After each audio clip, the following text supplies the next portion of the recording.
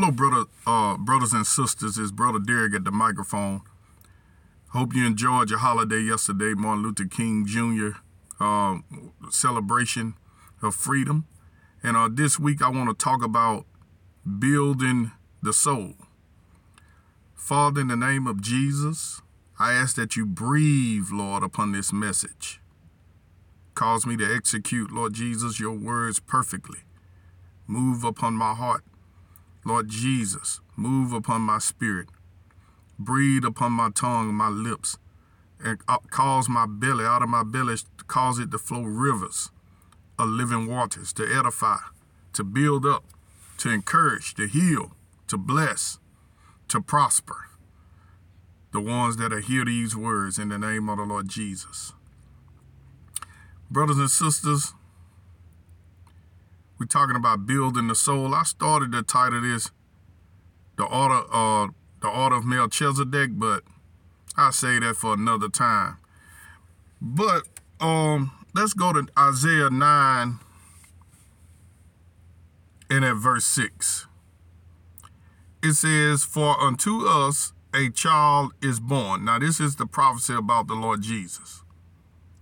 "Unto us a son is given, and the government shall be upon his shoulders." It's talking about not the natural government like the Jews of that time. A lot of them thought that he was coming to the absurd authority over Caesar and take over the Roman Empire. But he was talking about the kingdom of heaven coming to earth. We as ambassadors. So the government is going to be upon his shoulders. It's the prophecy about the Lord Jesus. "And his name shall be called Wonderful." See, Jesus has many names. God has many names from the beginning to the end. Daniel called him the Ancient of Days.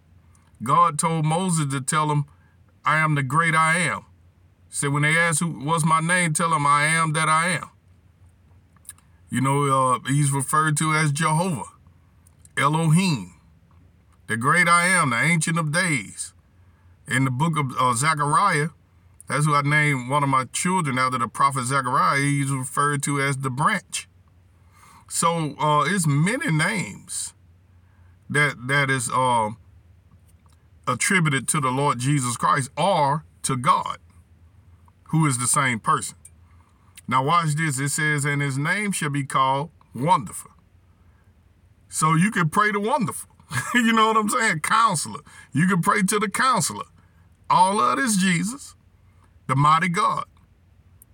Now this what confuses a lot of people who won't really submit totally to the Lord Jesus Christ.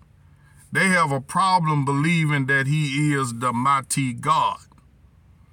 But the prophet Isaiah, either you believe the scriptures or you don't, prophesied that child that was born was going to be called the mighty God. That's why Joseph couldn't be his father, because men have infirmity.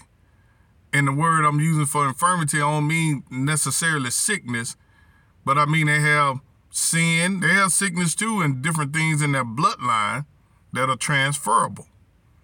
Well, but this child, because his descent is without mother and without father, his descent is from Melchizedek. Melchizedek was called the king of Salem.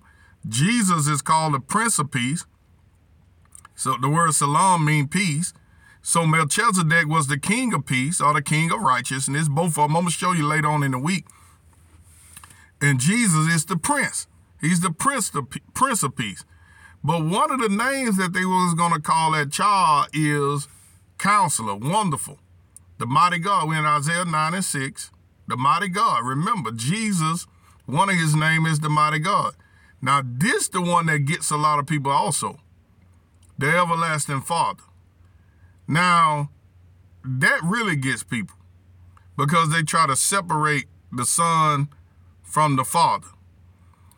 But Jesus said, "Me and my Father are one. If you seen me, you seen the Father." So you wouldn't be wrong if you believe the scripture And you knew that the everlasting Father and Jesus Christ is interchangeable. So one of the names Jesus will be called is the everlasting Father. So if you call Jesus that, you're not making a mistake, because Isaiah prophesied it in Isaiah 9:6. Go read it for yourself. And the Prince of Peace. Now let me read it again. For unto us a child is born, unto us a son is given, and the government shall be upon his shoulder, and his name shall be called Wonderful, Counselor, the Mighty God, the Everlasting Father, the Prince of Peace. Now, so the Everlasting Father decided to come to the earth in the form of a child and become, instead of, in the other office, he was the King of Peace. Now in this office, because he's coming to the earth to dwell among men, he's going to be called the Prince of Peace. But he's the same person. He's the Mighty God.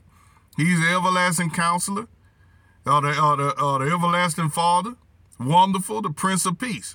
Now, why did I go through all of that to try to cause strife or argue doctrine? Nah, it's a purpose behind this. Let's go to John, the 3rd chapter.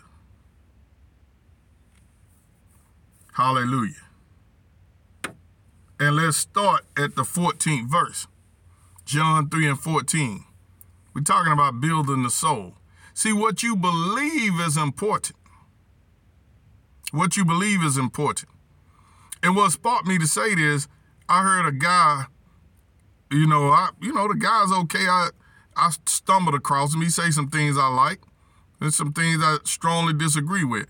But one of the things the guy said was, people pray to Jesus. Well, they should, or they worship Jesus. They should worship Jesus. If you'll go back and read the scriptures, when the wise men came, the Bible say they fell down and worshiped him. You say they were worshiping a baby. Yeah, because that baby wasn't a baby for real. That was the mighty God in the theophany of a man. How many understand that? If you believe the scriptures, now this only works if you believe God, if you believe the scriptures. Because in the beginning was the scriptures. In the beginning was the word, see? And the word was with God. Guess what? And the word was God. And the word, who is Jesus, was made flesh and dwelt among men. So the word was in the beginning. See? The word is before all things, but that same word was made flesh. So that word transferred himself into another form. So John 3:14, it says, and as Moses lifted up the serpent in the wilderness, even so must the Son of Man be lifted up. Now, Jesus is referred to as Son of Man because he is a prophet. A lot of people think Son of Man just means Son of God. Not exactly. Son of Man means prophet. When you read the prophets, the prophet Ezekiel, God always called him Son of Man. If you're a prophet now, God will call you Son of Man. Son of Man means prophet. Okay, so in this office, it's referring to him as in the office of a prophet. And then verse 15, it said that whosoever believeth in him should not perish. Whosoever believeth in God. Jesus is God in the flesh. Whosoever believeth in God, whosoever believeth in Jesus should not perish, but have eternal life. So your salvation is not based off of you not making a mistake. And I'm going to show you all that in the scriptures. Because what you believe is important. It's based on whosoever believeth on the Lord Jesus Christ. What are you believing on? Him becoming your substitute. You sinned, he was righteous, he died for your sins, which means you don't have any. Verse 16, it says, for God so loved the world that he gave his only begotten son, that whosoever believeth in him should not perish. See, perish is going to hell. See, whosoever believeth in him should not go to hell, but have everlasting life. Not everlasting death, but everlasting life. For God sent not his son into the world to condemn the world, but that the world through him might be saved. That's why he didn't stone the woman caught in adultery to death.